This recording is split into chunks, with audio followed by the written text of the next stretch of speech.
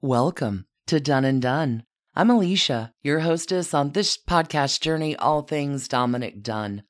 Happy Valentine's Day, and welcome to year 2 of Done and Done and the beginning of our season of Notorious. We're getting into all the high society and all the front row true crime cases of our man Nick this season, not necessarily connected by any geography, but connected by the spider webs. Get your passports ready, darlings. We're going to be going on quite a journey. This week, however, to open our season, we're going to start a little closer to home, a little closer to our narrator. We have covered in past episodes the fascination that Dominic Dunne had with the Woodward case when he was in New York City.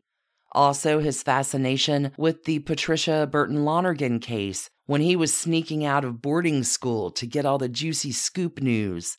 But if we travel back just a little bit further to Dominic Dunne's first decade, we get a whole lens on Dominic that will in some way chart his life's trajectory. It is a 9-year-old Dominic Dunne who has a fated and fabled visit to Los Angeles to visit his Aunt Harriet. And Dominic arrives in Hollywood as a 9-year-old already knowing a lot of things. But also on this trip, he begins to comprehend some things too at a pretty early age. So many prophecies and Easter eggs to come as we introduce this season of Done and Done. Let's investigate.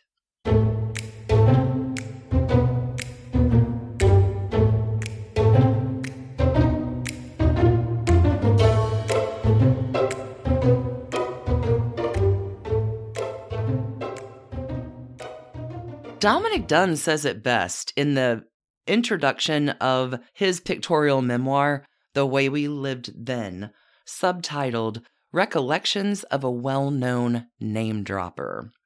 I'm going to be reading from The Way We Lived Then about the most amazing trip our 9-year-old Nick takes to Hollywood.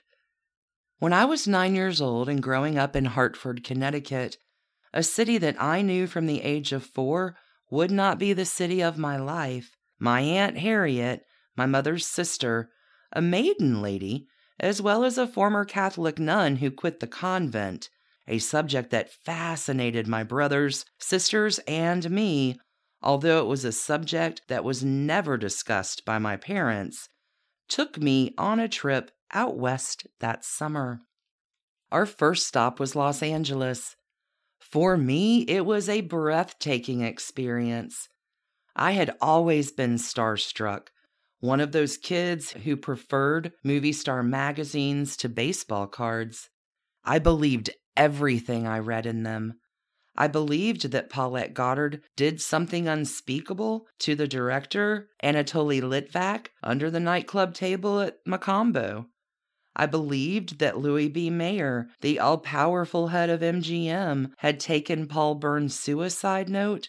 "Forgive me for last night," he wrote to his bride Jean Harlow, MGM's great star, out of Jean's hands and destroyed it before the police got to the scene. I believed that Lana Turner had been discovered by Mervyn LeRoy at the counter of Schwab's, the famous drugstore on Sunset Strip. On the tour bus that took us to the movie star houses, I sat right next to the guide so I wouldn't miss anything. Actually, I knew more about the stars than the guide did, although he knew all their addresses. For years afterward, I could remember their streets and their houses. Shirley Temple lived on Rockingham in Brentwood, just a few houses away from where O.J. Simpson lived years later at the time of the murders of Nicole Brown Simpson and Ronald Goldman. Deanna Durbin lived on Amalfi Drive in a house where Steve Baccio, the television mogul, later lived. Clark Gable and Carol Lombard lived in a house on the flats of Beverly Hills, right up to the time she was killed in an air crash while on a bond-selling tour in the early days of World War II. Mary Pickford lived at Pickfair, behind ducal gates, but you couldn't see her house from the street. Jean Harlow, who was soon to die at the age of 27, at the peak of her MGM stardom, lived in a big white movie star house on Beverly Glen. I remembered stuff like that. We went to the Brown Derby for lunch and had Cobb salad, which was a specialty of the house. The Brown Derby was built in the shape of a derby. I already knew Luella Parsons and Barbara Stanwyck often lunched there, but they weren't there that day, much to my disappointment. We went to Schwab's, and I tried to imagine on which stool Lana Turner had been sitting when she was discovered by Mervyn LeRoy. Schwab's was full of starlets, drinking coffee at the counter, buying makeup, and reading what I learned were the trade papers, The Hollywood Reporter and Daily Variety. It was perfect. We stayed at the Ambassador Hotel on Wilshire Boulevard, which at the time was the best place to be staying. One night we had dinner at the Coconut Grove, the famous nightclub at the Ambassador, where glamorous women wore evening dresses and gardenia corsages. Eddie Duchin's orchestra played, and Eddie, who was in a white dinner jacket and had a deep tan, looked like $1,000,000 leading the band. The next day, in the Ambassador pool, Eddie Duchin spoke to me. He was the first celebrity I ever talked to, and I can still remember the whole conversation. He told me I should put suntan lotion on my freckling shoulders. I was tongue-tied, and I could only mumble, "Thank you." Later, I learned that his wife died after childbirth. Eddie Duchin's son, Peter, grew up to be a famous band leader himself, as well as a friend. Peter's second wife, Brooke Hayward, appears in this book during the time of her earlier marriage to the actor Dennis Hopper. The rest of that trip out west with Aunt Harriet was a bit of an anticlimax for me after my 5 days in Hollywood. I had fallen in love with a place. I knew that Los Angeles was going to play an important part in my life. I also knew with the certainty of a child with a vision that the day would come when I would walk in the front door of the houses I had peered at from the tour bus window. Holy cats, I don't even know where to begin with this one. Y'all, little Dominic at 9 teaching the tour guide things, but in the front seat still needing all the details. I just love him, can't you see it? Dominic will get his reintroduction into Hollywood in 1957, but I want to take a moment and look at what the 9-year-old Dominic Dunn thinks is notorious for this trip. And this is where reality time and the recollections of our beloved well-known name dropper will get a little murky. But hey, when Nick is giving the details, you still listen. He will write, "I believed everything I read then." Oh, sweet 1924 baby, when you were born, Nick. You won't always believe everything you read. Hey, we're going to take a quick break to hear from our amazing sponsors this week. And when we come back, we're going to unravel one of these notorious threads. Hey, it's Kaylee Cuoco for Priceline. Ready to go to your happy place for a happy price? Well, why didn't you say so? Just download the Priceline app right now and save up to 60% on hotels. So whether it's Cousin Kevin's Kazoo Concert in Kansas City, go Kevin, or Becky's Bachelorette Bash in Bermuda, you never have to miss a trip ever again. So download the Priceline app today. Your savings are waiting. Go to your happy place for a happy price. Go to your happy price, Priceline.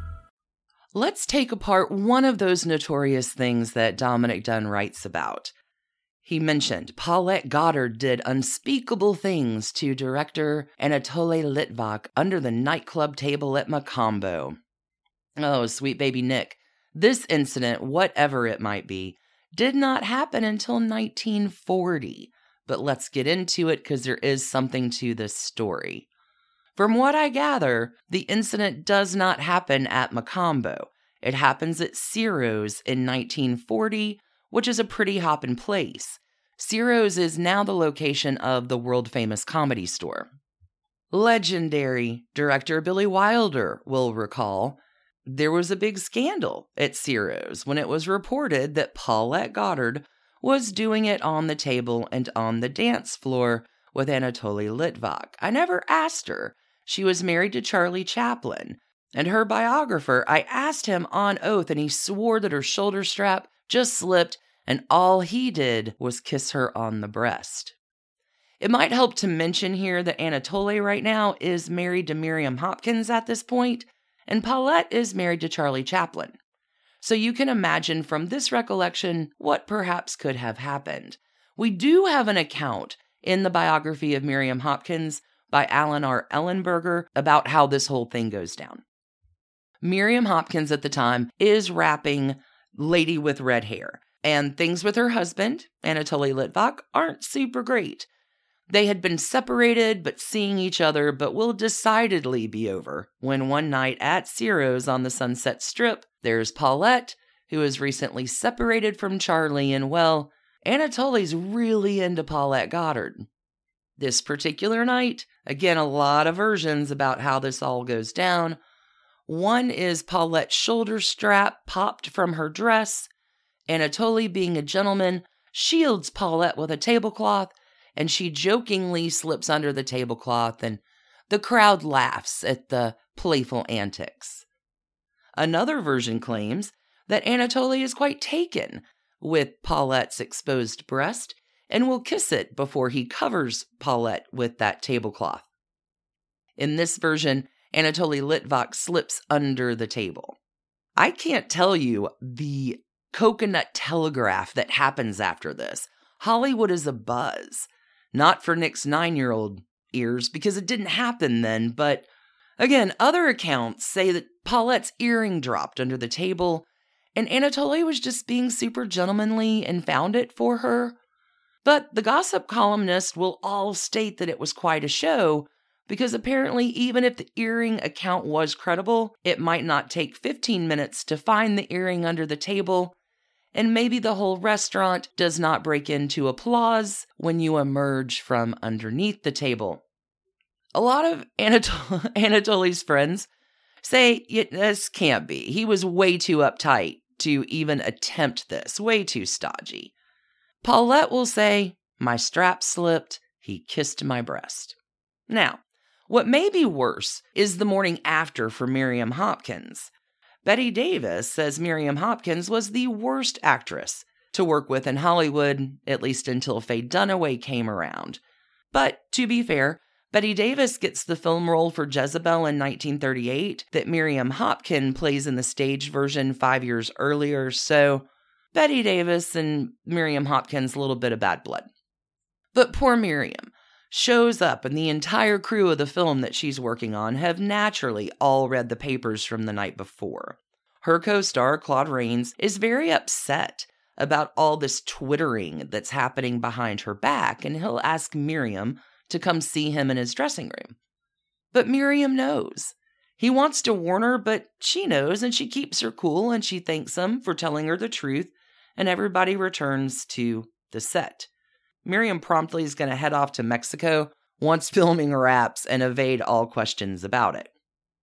Now, the odd thing here is that in 1940, when the account of all of this is happening, I can find from the New York Times, October 12th, 1939, just a few months before, that the Nevada divorce was complete between Miriam and Anatoly. This is after a 2-year and 1-month-long marriage. Paulette Goddard will complete her divorce with Charlie Chaplin in 1942. So for our TARDIS-equipped Dominic Dunn, there may have been unspeakable things happening that night at Ciro's, but it had not yet happened when he was visiting Aunt Harriet in that 1935 timeline. It is a legendary tale, whatever the tale might be, but no one's really talking about it anymore, and now the rumor is just dust in the wind. And y'all, that's our first episode of Notorious. We're going to travel all sorts of places this season, but I would be remiss if I didn't begin here, in celebration of 9-year-olds everywhere with big dreams and sassy maiden aunts who help those kids dream those big dreams too. Thank you so much for listening. Your support and kindness is truly incredible, and I am so grateful for this community. One little bit of excellent news for those who have asked about Patreon options for Dun & Dun to be able to support the show. Patreon.com, Dun & Dun is live and available for you to get in on the community, get ad-free episodes, bonus episodes, and some other benefits too. Good stuff all around. And investigators, many threads have been woven just into this introduction, and it's Valentine's week, And Done & Done's anniversary, too. Stay tuned, investigators.